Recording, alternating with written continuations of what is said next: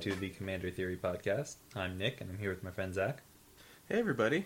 Today we're going to be continuing our ongoing series in which we dive deep to EDHREC's database of decks. So EDHREC pulls deck lists from a couple different sources. Basically, it takes all these deck lists that are on MTG Goldfish or that are on deck stats and uses that to generate a lot of information about what commanders are being played, what cards are most closely associated with those commanders, what the staples of the formats are. So it's a whole lot of information about the state of Commander. There are some caveats. Generally, the decks that people are putting on these databases are a little bit more budget-oriented. They're not the type that are going to drop $100 on a survival of the fittest. There is also a bit of a bias towards newer cards. Yeah. Because the way that the associations are calculated, if a card only came out in Dominaria, EDHREC is only going to look at the denominator of decks with that commander. Since Dominaria. Yeah, that have been uploaded since Dominaria. Maybe a card will be in like 50% of decks with that denominator, but there's still just a tiny fraction of the total decks with that commander. Those are some of the things to think about. So far, it has been a great snapshot of the format and gives us a great idea about what people are playing in Commander, what commanders are popular, what archetypes are represented. One thing we've been going over is the holes in terms of commanders, because we've noticed that people sometimes they will build a deck even though there isn't really a commander that supports it just because that theme is so popular. And those might be great opportunities for Wizards to design new legendary creatures geared specifically towards that theme so that people can do what they want to do. Yeah, exactly. Yeah, today's Wedges, I think. That's right. So far, we've done the monocolor decks, the allied and enemy pairs, and now we're moving on to the Wedges, which is each color and its two enemies. So today is going to be a much shorter, quicker episode than the previous ones, just because there's so few Wedge commanders that have been printed. So we're going to get started with Abzan. Coming in at number 1 with 1,934 decks, we have Carador, Ghost Chieftain. Yeah, so this guy, he came out in the first Commander set. They specifically supported these colors in the first Commander set because they're like, oh, people want to play these. And I think, A, that was a great move, and that B, a lot of these commanders ended up being pretty strong. And you're going to see, I mean, partly because there's fewer Wedge commanders, but also partly because they're very good. You're going to pretty much see all those commanders on these top cards. So if you look at the signature cards, the cards that are associated with Carador more closely than this color identity in general, the signature cards tend to be things like tech, things that work specifically well, that have synergies with this particular commander, or with the archetype that they support. And in Carador, it's generally good stuff, but it definitely tilts towards reanimation, it tilts towards sacrifice outlets, it tilts towards graveyard synergies. All the things that you would kind of expect in a deck that is playing out of its graveyard. Karmic Guide, Birthing Pod, Buried Alive, Revelark, Sun Titan, Safi Eriksdottir, Ravenous Chupacabra, Viscera Seer, Acidic Slime, Ashen Rider, Eternal Witness, Fleshbag Marauder, those kinds of things. So, generally good value creatures, a lot of ETB effects, but clearly there's also some combo going on, because Safi Eriksdottir, Revelark, Karmic Guide, Sun Titan. All you need to do is throw in a sack outlet, and then you're getting infinite of whatever that sack outlet is generating. Yep. This is pretty much what I would have thought. This deck looks like good ETB creatures, like Fleshbag. This deck looks a lot like other Carador decks that I've seen, so that there weren't really any surprises here. I think it's fine. These are the graveyard colors. It makes sense to have a commander in all three that interacts with the graveyard. Yeah, and I do want to say that before we move on quickly is that with a lot of the color combos, the number 1 deck has a ton of decks, and then there's a pretty steep decline after that. With a lot of these Wedges, that's not the case. So yeah, the drop off is after about number 4. Yeah, and I also want to point out that during this series, we don't really plan on discussing the partner commanders because there's just way too many Yeah, combinations. there's a lot. We'd end going up on. saying the same things over and over. Like a Tymna deck with EDHREC is not a whole lot different from like a Tymna deck with Rayhan, Last of the Abzan. Yeah, Like- there's gonna be tech that is particular to like one of the pair, but We'd be repeating ourselves. yeah, so it many would, times. it would get pretty bad. So, just so that you know, there are 1, 2, 3, 4, 5, 6, 7, 8 of those decks. Yeah, 8 I think for combinations each one, Yeah. which is a lot. So yeah, we are not going to be talking about those for each wedge. Do you want to move on to the next Abzan commander? Yeah. So we've got Gave, Guru of Spores, with 1,791 decks.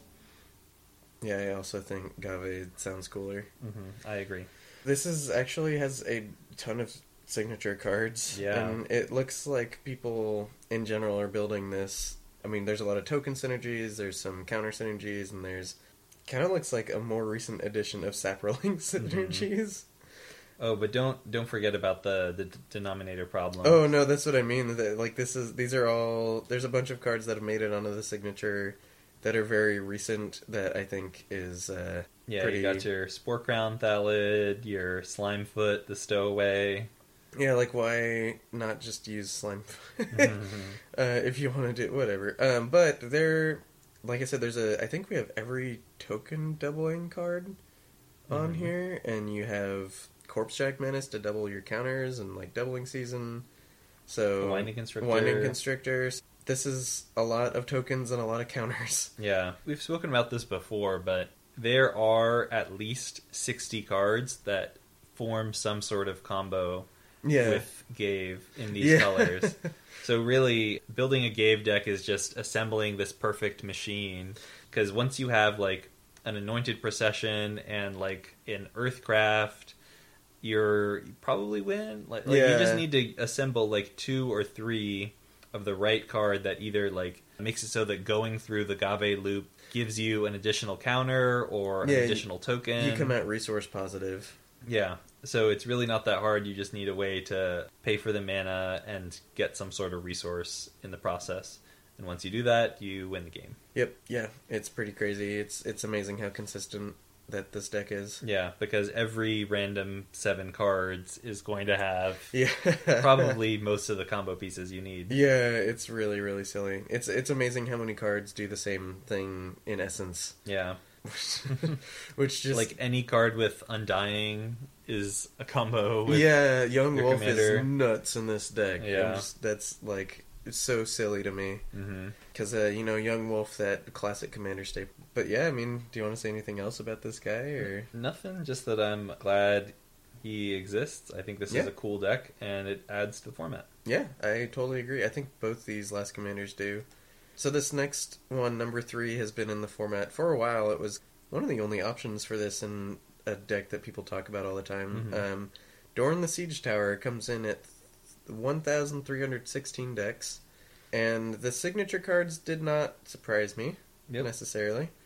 A lot of big butts. There's a lot of big booties and like assault formation, things that make it commander's attack. Slagworm Armor's here. Hello, Slagworm Armor. Tower defense. Yeah. I also liked the Slaughter the Strong because I think that is 100%. Oh, and Dusk to Dawn. Like, those are more recent additions, but they are... Exactly what this deck wants to do. Yeah, just like totally one-sided in like the best way possible. We've talked about this before. One of the problems that Dorn has is that Dorn is like just such an efficient beater. Like, yes, like Remember is here because that's very good. Yeah. Like, hitting someone for 11 is very efficient on like turn 4. Like, if Doran was a vanilla 5/5 for 3, he wouldn't be nearly as good. What makes him so good as a commander is the fact that historically toughness pumping has been priced so low. Yeah. Like, tower defense, like, they could never print something that was creatures you control get +5/+0 at instant speed for 2 mana. But they can do that, because who the hell cares about toughness? Yeah. So it's really that just Doran enhances all these effects, these toughness pumping effects, to the point where like the ratio of your damage output to the mana and cards you're investing into it is insane. Yeah, you get these like huge advantages, whereas like the person pumping power gets like Dictative Heliod or something like that. Yeah. Which is just like 2 for 4. Or 2 for 5. 2 for 5, oh man. Yeah. Yeah, so like if you compare that to a lot of these other cards, it's a pretty hefty difference there. As you were mentioning, like, the biggest issue with Doran, and one that I'm really glad to see that they fixed with Arcades Sabbath, is that Doran is so efficient as a Voltron commander that it's almost not even worth your time to invest in other high toughness creatures. Yeah. Doran, he's always in your hand, and he just does an insane amount of damage, and he'll kill people way faster than, like, just main deck cards that don't have that commander damage boost. Yeah, it is a very good deck. It's a very interesting deck. You do get to run a bunch of these really weird cards, which is great. Mm-hmm. So again, like, this is also one of these commanders that I think is, in general, good for the format. I think it's very funny that Assault Formation is by far the most popular card. Like, almost 80% of Doran decks, a huge number of these decks, hundreds and hundreds and hundreds, run Assault Formation, even though it's duplicative with your commander, just because they want to make walls lose defender, really. Yeah. And that's great that, like, Arcades came along and is just basically Assault Formation. Yeah, definitely. Our next commander is, doesn't have as much tech. Mm-hmm. It's Anafenza the Foremost, with 998 decks, and has a lot less signature cards. Mm-hmm. And part of that is because Anafenza just doesn't really do anything super interesting or relevant. I actually am surprised to see a certain card not on here, the green processor. I can't remember what it's called. Oh, yeah, like Void Ascendant? Yeah, there's the one there where you can pay mana, process, like the Eldrazi, that you process a card and you get a Scion. And you can just do that forever with Anafenza. Yeah, thanks to Anafenza's random standard trinket text. Creatures that are put in your opponent's graveyard from anywhere, exile it instead. Or if a creature would be. Yeah, so basically what happens with Void Attendant is somehow one of your opponent's creatures dies, ends up in exile, Void Attendant puts it back into their graveyard, Anafenza takes it out of their graveyard, puts it back in exile. Yeah. So it's just one energy to make a Scion. You can also, like, try to build that in more in that direction. Like, I'm just gonna search out Void Attendant every game. Yeah. And then you can do some stuff like the Scion will pay for half the activation, so it's just G, get like an ETB and a death trigger, and go from there. Yeah, the signature cards here are basically the Outlast cards from Cons of Tarkir. Mm-hmm. Ivory Tusk Fortress is here, which I also think is pretty cute. Mm-hmm. There's not really much tech insofar as we think of tech. Yeah, I think that part of the problem is just that, like, Anafenza wants to be a +1/+1 counter commander, but she doesn't do a good enough job of it. So there's not really a reward there for building around that ability, as opposed to, well, I'm in 3 pretty good colors, so I'm just going to play Swords to Plowshares and Anguish Sunmaking and Eternal Witness and... Yeah, all those thingies. Yeah. Definitely. Yeah, and I mean, that is kind of a shame. I think it is... Like, part of my heart is really warmed seeing that all the signature cards are just the Outlast creatures. Mm-hmm. I'm like, oh, that's so adorable. Mm-hmm. But, like, most of the Outlast cards just aren't good enough for Commander. They're really not. And, like, Anafenza doesn't do a good enough job subsidizing them. No, not at all. I mean, I would argue that other than the fact that she gets a free counter on things, like, she doesn't actually... And even that is, like, really slow. Yeah. Like, you cast her on turn 3, turn 4, you get your first counter, like, 1 counter per turn. Yeah. Starting on turn 4. It's really bad for this format. When you're in 3 colors, you really need to push the power level and also, like, push the synergies that it encourages. Yes. Otherwise, you're just going to end up with a good stuff deck where the commander doesn't matter. Yeah. And that's kind of where this thing is leaning. Yeah. I think most of the Anafenza decks I've seen were mostly because someone in the playgroup was playing a graveyard combo and someone was pissed. So they played Anafenza good stuff. That, I mean, more or less finishes off all the Abzan commanders we really want to talk about. Teneb is here, number 5, and there's not really any signature cards for Teneb. Dagatar the Adamant is a sad man. Yeah. We will not talk about He's a him. much worse version of Anafenza, which itself is not that great. Yeah, so... which is... Wow, that's saying something. Yeah. So we're going to leave him just to go play in the sand over there. That's he can do that. That's what the Abzan do. That's what the Abzan do. And move on to Jeskai, which... We got a couple interesting options. Number 1 is Narset Enlightened Master with 2,048 decks. And we've talked about Narset on the podcast before, but it's a whole lot of time warps, and that's exactly what you're going to see when you go into the signature cards. Yeah. I'm glad people realize this. The signature cards are Karn's Temporal Sundering, Temporal Trespass, Part the Water Veil, Beacon of Tomorrow's Time Stretch, Expropriate, Temporal Mastery. Nexus of Fate is in the recently released decks. Nexus of Fate figures prominently in them. I would definitely put Nexus of Fate in this deck. The top cards does contain things like Relentless Assault, World at War, yeah, Seize the Day. more of the extra combats, which are very good. Yeah. Either an extra combat or an extra turn is like a hit for Narset. Yeah. And they've printed enough of both of them that your odds to win off the first attack are very high. Also, like, one tech card that I think is amazing in Narset is Generator Servant. Yeah, Generator Servant is pretty good. So Generator Servant is a 2-cost 2/1 that you can tap and sacrifice it to add 2 to your mana pool. And if that mana is spent on a creature spell, that creature gains haste. So basically, it shaves 3 turns off of your first Narset attack.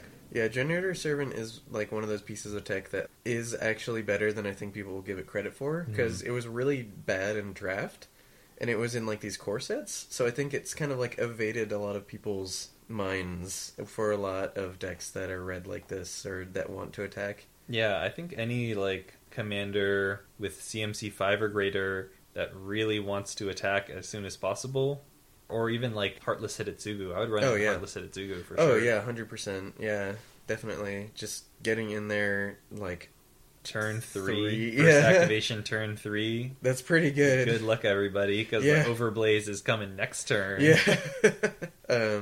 But yeah, so I mean, to continue on, our next most popular commander, which does not surprise me at all, is Zedruu the Great-Hearted. Zedruu has 1,600 decks. A lot of these made sense. There's some cards that I would have expected to be here, but the big hitters are here. So like Illusions of Grandeur, Steel Golem.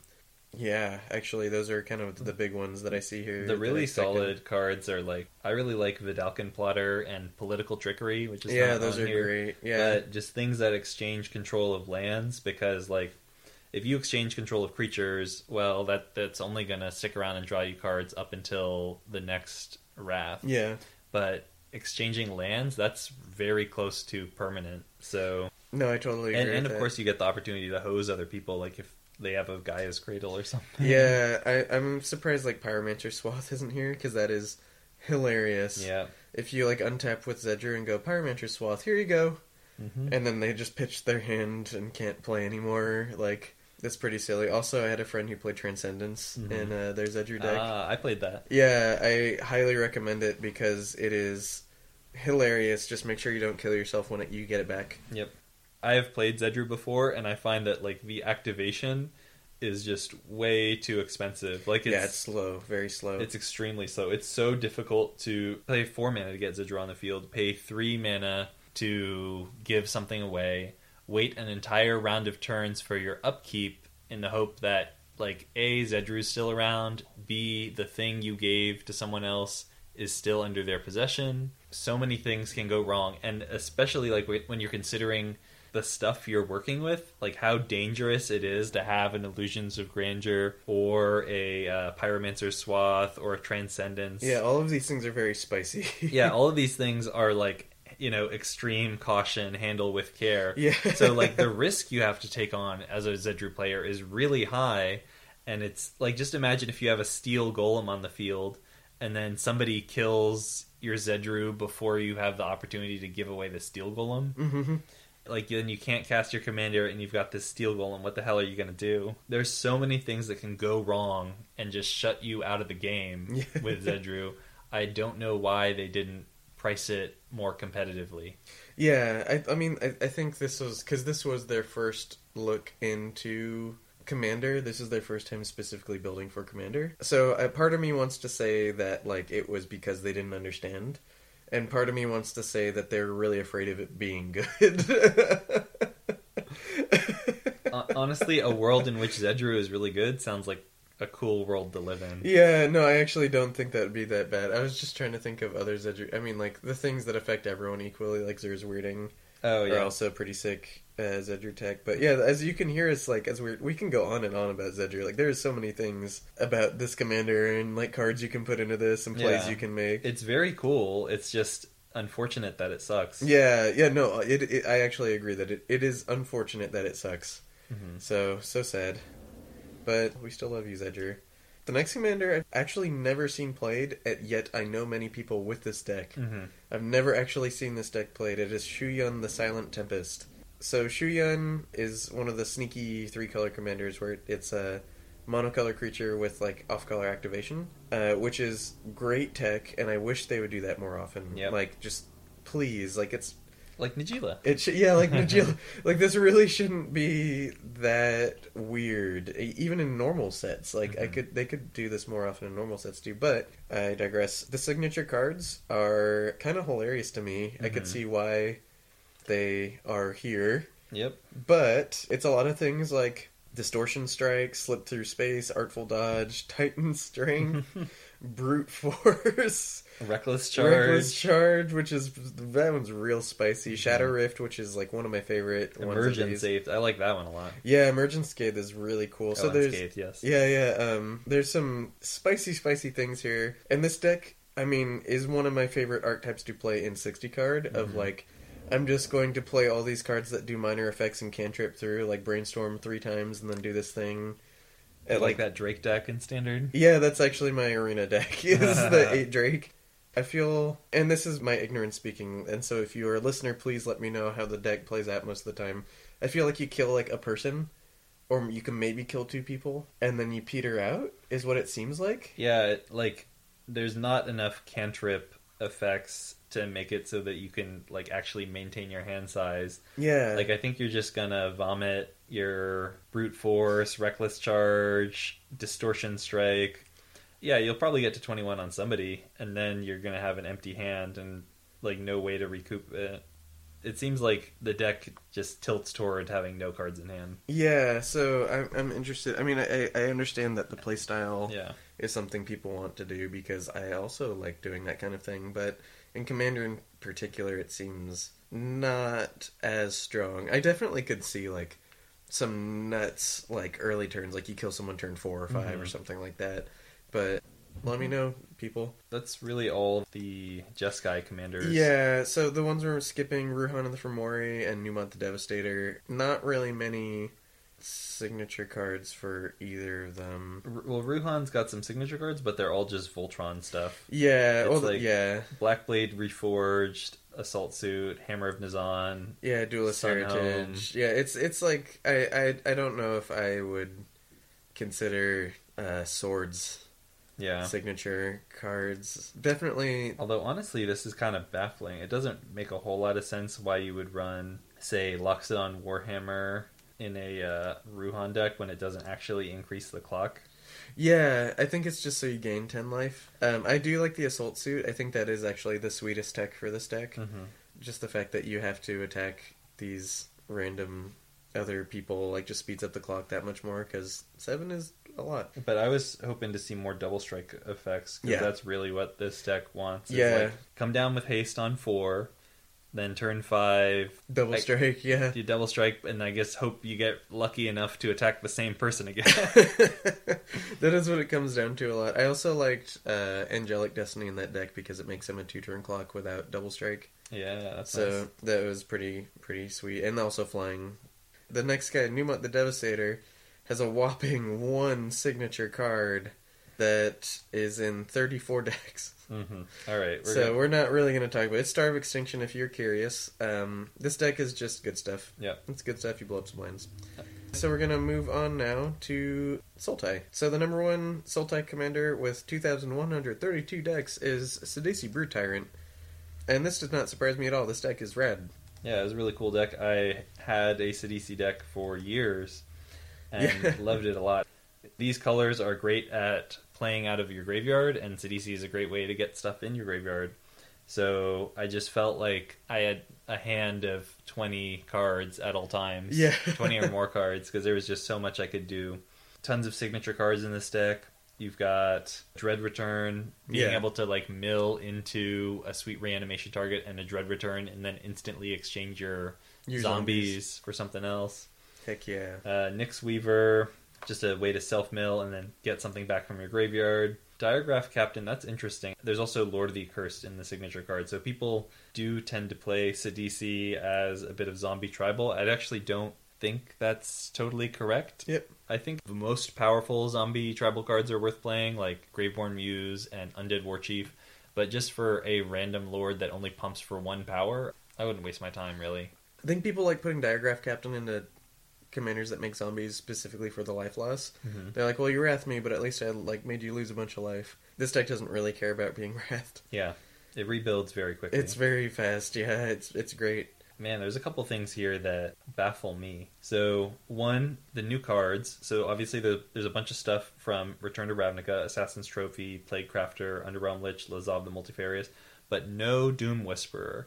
Yeah. Whereas, like, this is the deck, I think, that can use Doom Whisperer the best of any deck in Commander. Yeah, no, I agree with that. Like, because a well-built Sidisi deck is going to be at least 50% creatures, and Doom Whisperer, you can mill 2 cards. It'd be so easy for you to just pay 2 life, make a zombie over and over and over, start as early as turn 5. Yeah, and then that's pretty hard to get through. Yeah. Like, you have to have an answer immediately. Mm-hmm. But yeah, I mean, this deck is rad. There's cool graveyard synergies in the top cards. Creatures are kind of what you'd imagine to see. There's a lot of things that work out of the graveyard and like good value creatures, but this deck is rad. Yeah, I love this deck. I still love it. I think it's very cool. There's a few other things that should be in the signature cards that aren't. Mesmeric Orb. The way Sidisi's trigger is worded is that you can only get 1 zombie per instance of mill. So if you mill 3 cards and get 2 creatures, you still only get 1 zombie. But Mesmeric Orb, each untap is a separate trigger. You can get 1 zombie for every single creature milled, even if Mesmeric Orb mills you 10 cards. Mesmeric Orb is great. There's other tech. There's a lot of tech for this deck. I'm not going to go into it, but it's a wonderful deck, and I'm happy to see it came out on top. Yeah. For all the good stuff we're about to see in Sultai. Sultai. It's not... speaking of good stuff, the number 2 commander is Tassiger the Golden Fang with 1,898 decks, only 2 signature cards. Yikes. Yeah, and I think they're just there because they were in the same set, like... Honestly, It's Dig Through Time and Reality Shift. Not really a reason for those to be the signature cards at all. Yeah, in fact, you could argue that Dig Through Time makes less sense in this deck than another. Yeah, because your commander is not cheap anymore. Yeah, this is good stuff that people are playing. Cyclonic Rift and Eternal Witness and Counterspell and Villainous Wealth. Yeah. But the funniest part about this is that Doom Whisperer is in the new card section of this deck. That's foolish. Oh, internet. Not really too much I really want to say about that. I don't know if you wanted to say anything. Yeah, I don't love talking about good stuff, so I'm happy to move on to the next one. Yeah, which is the Mimeoplasm, which has been in the format since the first Commander set. And not many signature cards, but the ones that are here are very spicy. Mm-hmm. Among the signature cards, we have Consuming Aberration, Fleet Swallower, Life's Finale, things that just get a bunch of good creatures into opponents' graveyards at once. Buried Alive is the number 1 signature card, which makes perfect sense. Yeah, oh yeah. Going Buried Alive turn 3 or 4 into Mimeoplasm turn 5 seems like a great way to win the game. Yeah. Before anyone has had a chance to do anything. Yeah, and then my favorite thing is, Lord of Extinction is very good in this deck because you just put a million counters on him. And then my favorite addition to this, which I think is totally correct looking at this, is Toothy. Toothy, so you make a Toothy and you put Lord of Extinction tokens on Toothy. And you probably kill yourself if it dies, honestly. That's so silly. But yeah, this deck is rad. It does a bunch of goofy things.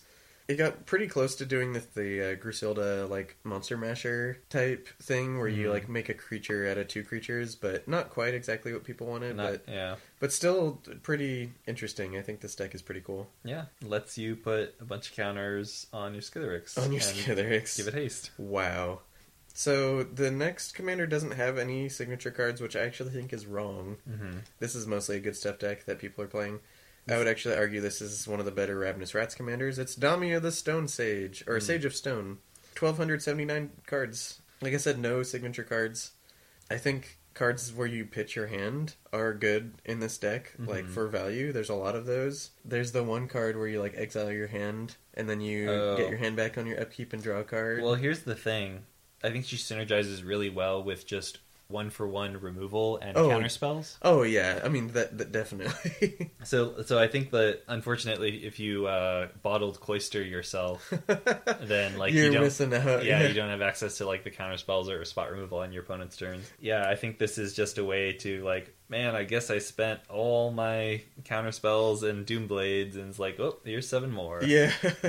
Yeah, definitely. This is a deck where Seedborn Muse is very good, just specifically for that reason. And I do still say that I think this is one of the better, I guess, Rat Colony nowadays commanders. The next one surprised me. I cannot believe how quickly this deck has ascended into the top 5 of a competitive color identity. Yeah. So this is Muldrotha the Gravetide with 989 decks in 6 months? Yeah, 6 months. That's incredible. It's insane, yeah. Yeah. So must be an extremely popular commander. Signature cards are a bunch of things that sacrifice themselves for value. So you've got Caustic Caterpillar, Seal of Primordium, Muldrifter, Pernicious Deed, Sporefrog, Shriekmaw. I think my favorite, because there's a lot of like these cool things that sack themselves or like use the graveyard, but Secrets of the Dead being on here is one of the like... That's sweet tech. That is some pretty sweet tech, and I'm pretty happy to see that. I think it's cool that Commander Sphere finally got a home. It surprises me that Second Chance isn't in the signature cards. It's not even in the top enchantments. Oh, and also this one is kind of obscure, so let me just spell it out for you guys. So Second Chance is a 3 mana enchantment. At the beginning of your upkeep, if you have 5 or less life, sacrifice Second Chance and take an extra turn after this one. So with Muldrotha, you can just recast the Second Chance from your graveyard and then do it again next turn. Yeah, and you just take infinite turn. I don't know if we want to talk about the last guy. It's Vorosh the Hunter. Nah, let's skip him. Yeah, it's not too much to talk about there. Very few decks, and... Very few decks, very few signature cards. Are there any? Oh, there are. There's a lot of signature cards. People are using it as like counters. Yeah, like all the... +1 counters. Mixing like the Simic +1 counters with stuff like Corpse Shack Menace. Winding Constrictor. Yeah. That is silly. So I bet you guys can't guess who the number 1 Mardu commander is. Can you guess? With 2,388, it's Kali of the Vast.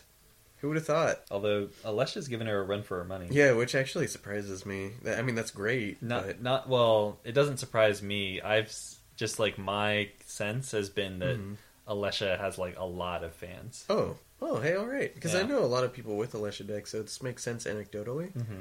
But yeah, can you guess what the signature cards for this deck are? Audience, can you guess how many of these cost 7 or more?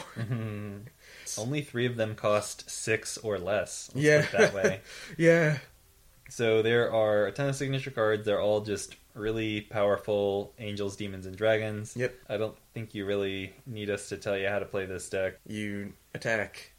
You did it. Yep. Problem solved. That's an extremely linear deck. We could probably move on. Yeah, this is a very good card.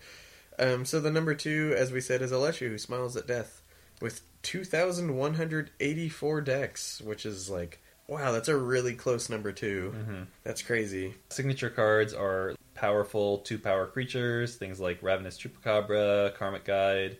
Well, I don't know if Karmic Guide fully makes sense.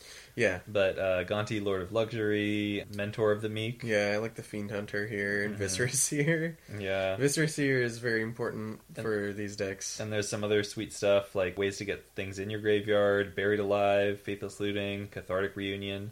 Key to the City is great. I've been surprised at how many decks I've been putting Key to the City into lately, just because that card is so much better than I thought. Yeah, dude, discard. It does like 3 different things for 2 mana. It's great. Yeah, it's such a good value. Yeah. See, discard outlets are awesome. I have been running like Faithless Looting, Cathartic Reunion, Wild Guess, Tormenting Voice in more and more of my red decks. I've been really impressed with those ones. They're just so little mana investment. It's really easy to find an extra mana or 2 on your turn. Getting stuff in your graveyard and increasing your card quality. I've been liking them a lot. I love that stuff.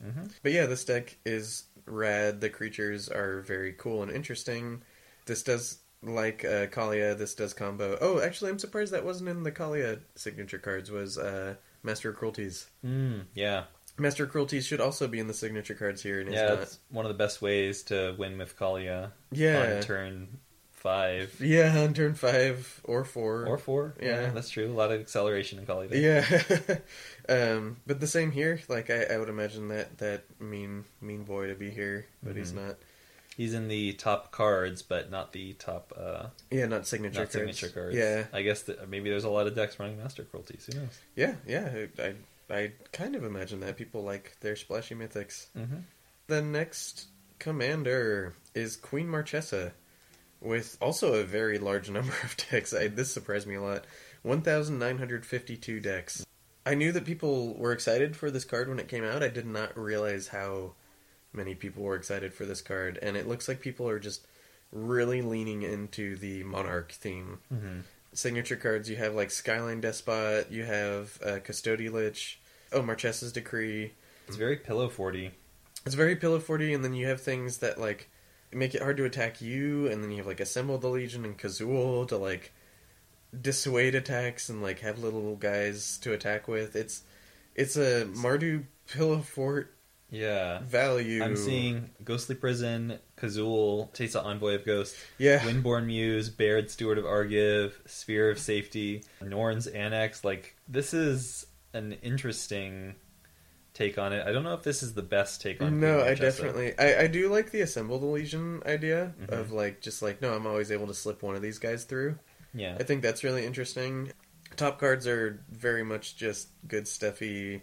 You got your swords, Anguish Unmaking, blah, blah, blah. You know, when Queen Marchesa first came out, I was actually talking with a friend of mine, and I think the best way to build around her is to break Jokelhaupt's effects.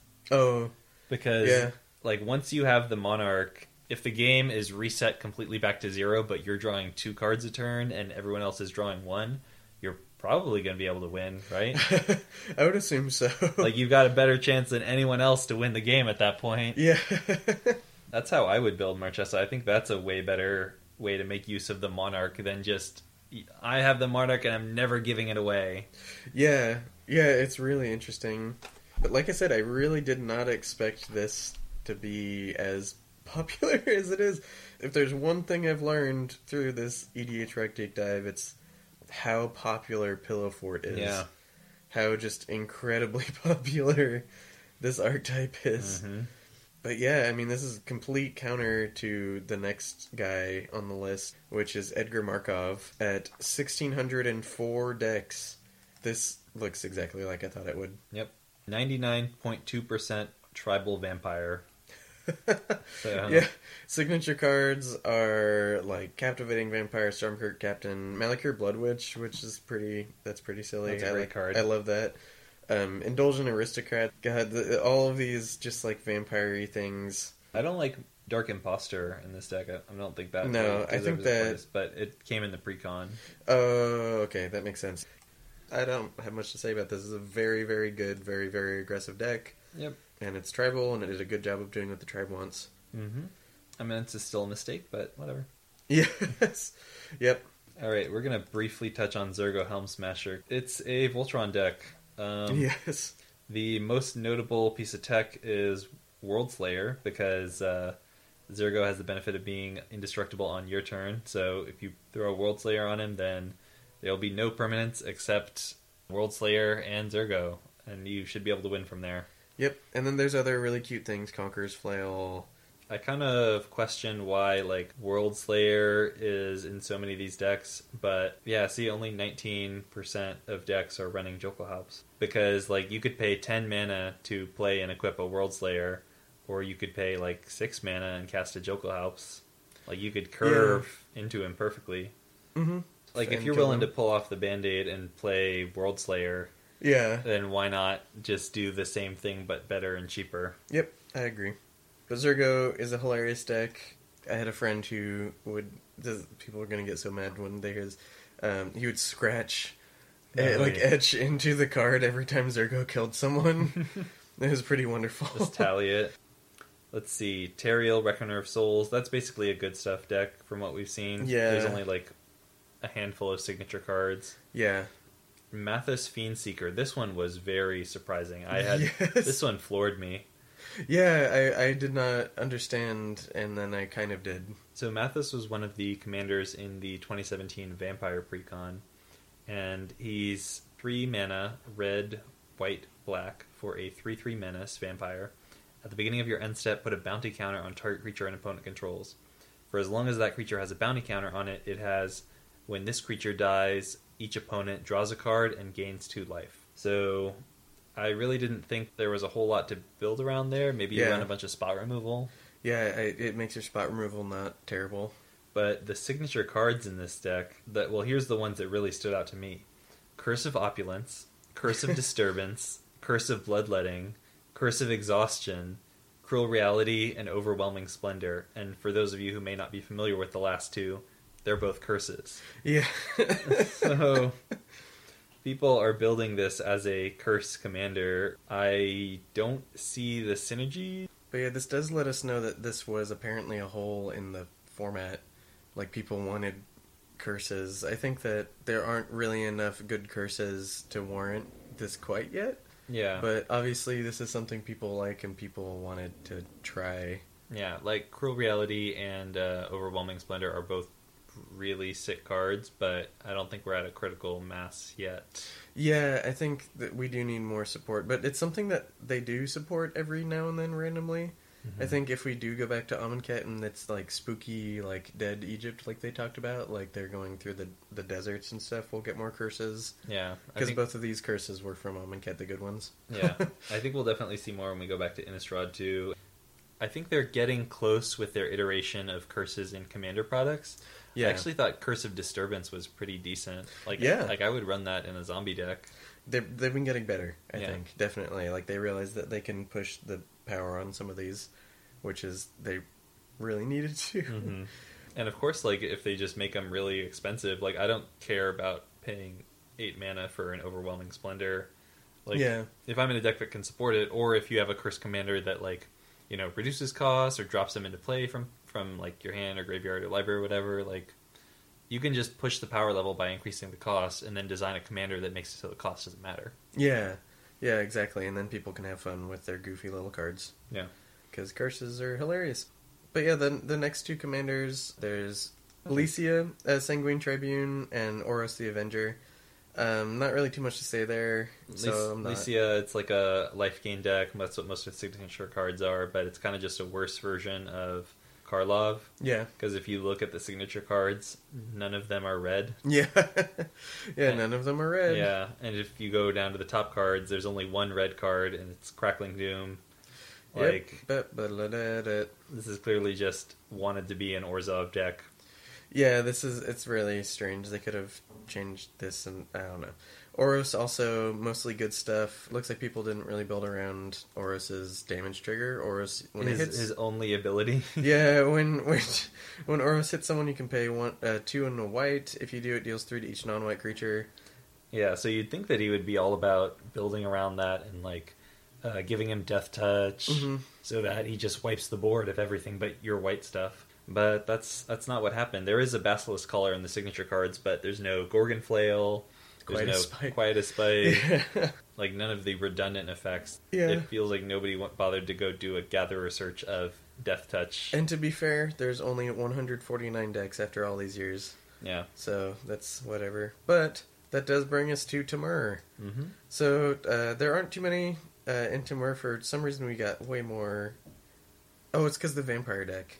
Yeah. Oh, that makes sense. I was like, we have way more Mardu commanders than the other Wedges. Yeah, so our number one Temur commander is Animar, Soul of Elements, coming in at 2,096 decks. There are signature cards. There's some very good ones. A lot of these are lots of card draw effects. So, like, Soul the Harvest is here, Primordial Sage is here, Den Protector, Vizier of the Menagerie is here. This is kind of what I would expect. There's Ancestral Statue, which for those who do not know, if you don't remember what Ancestral Statue does, it's a 3/4 for 4. It's an artifact creature. It's a golem. And when it enters the battlefield, return a non-land permanent you control to its owner's hand. So basically you just like on Animar, and like first it costs 4, and then it costs 3, and then it costs 2, and then it costs 1, and then it's free. And then you just keep bouncing itself over and over and over again and putting as many counters as you want on Animar. Yep, that is the one-card combo of this deck. One-card combo. Crazy. There are different ways to make Animar. I have Animorphs, which plays very differently. It runs like the same Primordial Sage and Soul to Harvest. Glimpse of Nature effects. You're trying to just draw a card every time you play a morph and like win that way. Just ways to guarantee like Beast Color Savant, like that you A, can always play Animar, and B, can like start going off once you get Animar is very important. Also in the top cards are like Eldrazi, Kozilek is here, Ulamog the Ceaseless Hunger, like the Nulamog is here, Palinchron is here. Hey buddy, how's it doing? How you doing? Peregrine Drake is here. Whoa. This deck is very strong. This deck is one of the only decks I think in the format where you can also justify not playing Sol Ring. And that is just simply because, like... Funnily enough, Sol Ring is in more than 50% of Animar decks. Yeah. Yeah, this is the one deck where I'm like, oh cool, you don't need to run Sol Ring, I think. The main way to build him is it's a lot of very good creatures, you get a bunch of counters on him, and you cast your big fat really, really easy and cheap and draw a bunch of cards. I preferred Animorphs because it's sillier, and I have a soft spot in my heart for Morphs forever. I know. I want Morphs to be better than they are. Yep. Exactly. But that brings us to Riku of Two Reflections, which is number 2, with 1,796 decks. Aren't really any signature cards. There's some spicy ones. Yeah, I mean, there's Parallel Lives, Panharmonicon, and Rite of Replication, but, I mean... That's it. That's it. So, I mean, anyone who's played a Riku deck, I think all of us, like, bright-hearted youngsters saw Riku when Riku came out and were like... oh, cool, I'm going to do this stuff. And then the deck, you'd slowly take out a card and put in, oh, this would be good. And then you take out a card and put another one in, oh, this will be good. And you look at your pile of good stuff and go, what have I become? We can go ahead and move on from there. Yeah, so Maelstrom Wanderer is number 3 with 1,419 decks. This has a decent amount of signature cards, and I don't really understand... someone please explain some of these cards to me. Yeah, they're very surprising. So, like, some of them make sense. So, Crystal Shard makes sense. You recast your commander, he has haste, so that doesn't matter. You get 2 more Cascades. Like, Thran Dynamo, okay, cool, you get your commander next turn. Yep. Gilded Lotus, same. But then there's, like, Sunbird's Invocation, which is probably an algorithm thing. But even with the algorithm thing, the reason why I'm bringing it up is that I don't It makes no sense. I don't understand at all. You're not casting your commander from your hand, and you're not casting the Cascades from your hand, so what is going to happen to trigger this Sunbird's Invocation? I don't understand. Selvala Stampede, pretty interesting that's here. I don't think Sunbird's Invocation really synergizes with what this deck is trying to do, because either you're, like, constantly replaying your commander and just getting all your value out of your deck, and so you're not spending any of your mana on cards in your hand. Yeah. Or what you're doing is just you cast your personal tutor or your mystical tutor, put your devastation on top, cascade into it, and then, like, I've got a 7-power haste commander and you have no permanence, so we'll see how this game turns out. Yeah. Yeah, I don't understand. And Bloodbraid Elf, like, I understand you cascade more, but is it worth a card slot? I don't think so. I would say no. Yeah. Zach says no. So, interesting. I mean, these decks tend to be a little bit good stuff. I was expecting Devastation. I want to see that. Destructive Force. Yeah. Wildfire. Just interesting. Get that stuff in my deck. Yeah. The next guy, Surhawk Dragonclaw. Oh, yeah, this is rough. So this is 1,161 decks, and 2 signature cards. 2 signature cards, which I don't even actually agree with. It's Timur Charm and Timur Ascendancy. Yeah. I think they just saw, like, oh, Timur. Yeah, Timur Charm is terrible. Yeah, it's probably one of the worst ones. Timur Ascendancy, I do kind of get, because you are running creatures and you draw cards, so, like, I don't see why it's a signature card. Yeah, the crazy thing is that there is tech for this commander, but it's just not... Yeah, it's not the community is not aware of it or doesn't want to do that. Yeah, because they're old. They're old cards. What you want to do is break the symmetry on effects that counter everyone's stuff. Yes, exactly. In which there are a few cards that do that, like the 3 or 4. There's Ice Cave. Whenever a player casts a spell, any other player may pay that spell's mana cost. If a player does, counter that spell. Mm-hmm. So your creatures are immune to that, so you're fine. There's also Planar Chaos, for those of you who have not had the pleasure to play against it. It's a 3-mana enchantment. At the beginning of your upkeep, flip a coin. If you lose the flip, sacrifice Planar Chaos, and then whenever a player casts a spell, that player flips a coin. If they lose the flip, counter that spell. Oh, what a joy. So many good games. Planar Chaos. But yeah, this actually is sweet tech for Sirach, because you go... Planar Chaos, and everyone goes, oh no, and can't do their things very well. But it doesn't affect you. Yeah, it doesn't affect you, and you get to keep casting your big fat, and it's great. There's some cards with cumulative upkeep. Tidal Control. So 3-mana enchantment, cumulative upkeep 2. Pay 2 life or 2 mana. Counter target red or green spell. Any player may activate this ability. Yeah, it's pretty sweet. So basically your friends playing... red or green spells, they can't anymore, but you can, and that's so strong. That's like, that, to me, like, the Tidal Control is the reason to play this guy, not Timur Ascendancy. Yeah, but not in signature cards, bizarrely. Yeah, very strange. So that might just be an awareness thing, or, like, I'm surprised that more players don't make use of Gatherer. Yeah. That's been actually my biggest takeaway from this, is how few people actually gather search. I think a lot of people just want to pick up a deck and play, like, much more than I thought originally. I mean, if you're listening to this, you probably like building decks, and therefore you probably do use Gatherer or Scryfall or whatever, and I salute you for that.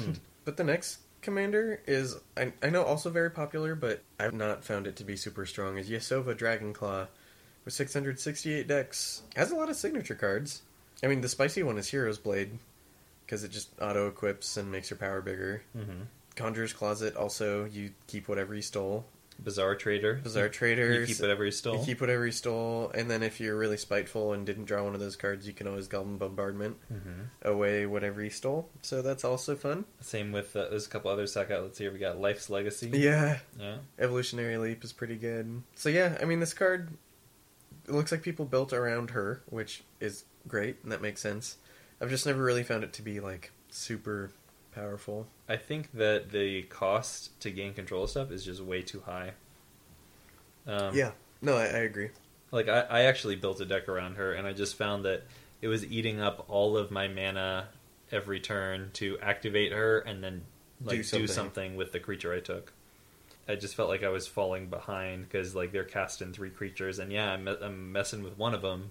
I do like seeing Yasova decks. I think it's cool. She has a lot of power for not much mana. And she's got tech. She's got cool tech, so I wish they just front-loaded more of the mana on her mana cost and then made the ability cheaper. Yeah, I also agree with that. But we only got one more Timur commander we're not really going to talk about. We are actually going to mention maybe a brief thing about it. Yeah. It's Intet the Dreamer. I was so trolled when I saw this. The signature cards are all dragons. Yeah, I was really expecting that Intet would be all about setting up the top card of your library, maybe other things that care about the top card. Yeah, big spells or something. Like, you know, you're going to have Scroll Rack, your Worldly Tutor, your Personal Tutor, Mystical Tutor, like maybe an Oracle Moldiah to get the lands off the top of your deck. But instead, it's just Scourge of Valkus. Mizzet 2.0. Why 2.0? Because you don't want a combo. It kind of shows that people want this. I don't know if they need this. I mean, there's so many other options for dragon commanders. I don't get what this really offers you. Like, why does a dragon deck need blue in it?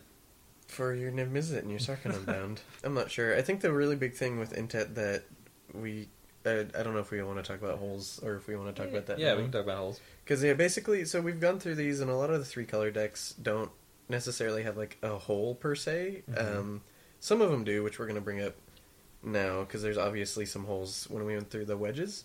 I don't know, I'm just going to bring up Intet here. I think Intet shows that we do need a top of the library matters commander with green. Yeah. You said that on the... when we talk about Amina too. Yeah, exactly. Yeah, I think there's so many things that in green that can either set up the top card of your library or like do things based on the top card of your library. Like this is the color of Lurking Predator, this is the color of Oracle Moldiah, Worldly Tutor, Sylvan Tutor.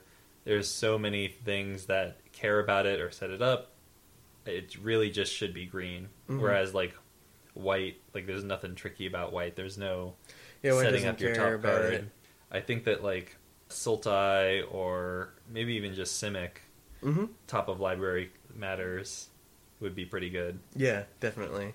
I think that going back now, like Mardu, like obviously curses need something. Mm-hmm. And I think like they could do what they said, like they could keep printing these like really splashy, big, good curses and just make a commander that makes it easier to use them. That would allow the people who like curses to play them. They don't need to worry about curses being a thing in standard, like, ever, or something like that. Yet people still get to have fun.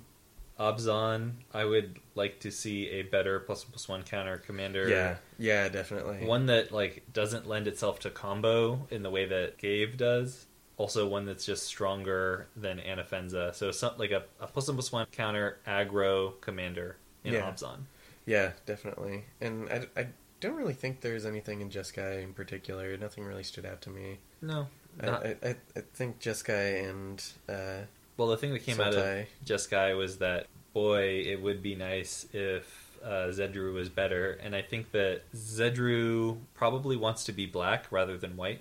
Yeah. Because, like, white is not the color of, like... deal with the devil, like, this is a lot of power, but it could go really badly for you. That's a black thing. That is 100% in Black's color pie. Like, I want to be giving other people Immortal Coil. Yeah, or Demonic Pact. Like... Yes, absolutely. So there's all these cards in Black that I would really love to use to screw over other people with. So I think if they probably should make a better Zedru, and it probably should be Black.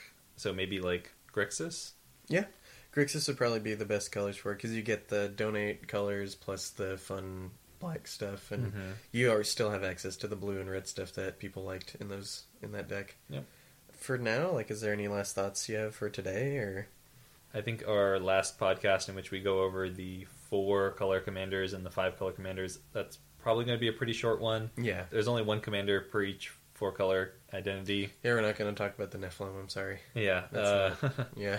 Although there are a lot of 5-color commanders, and that's where the meat's going to be. Yeah, and there actually are some pretty interesting ones, so we'll get to that, as we said. But I guess thanks for listening. Thanks for listening. If you want to get in touch with me, I am at Commander Theory on Twitter and Tumblr. If you want to reach Zach, he is at Fat Bartleby on Twitter and Tumblr. The opening song is Lincoln Continental by Entropy, and you can check him out on SoundCloud. We'll talk to you guys next time.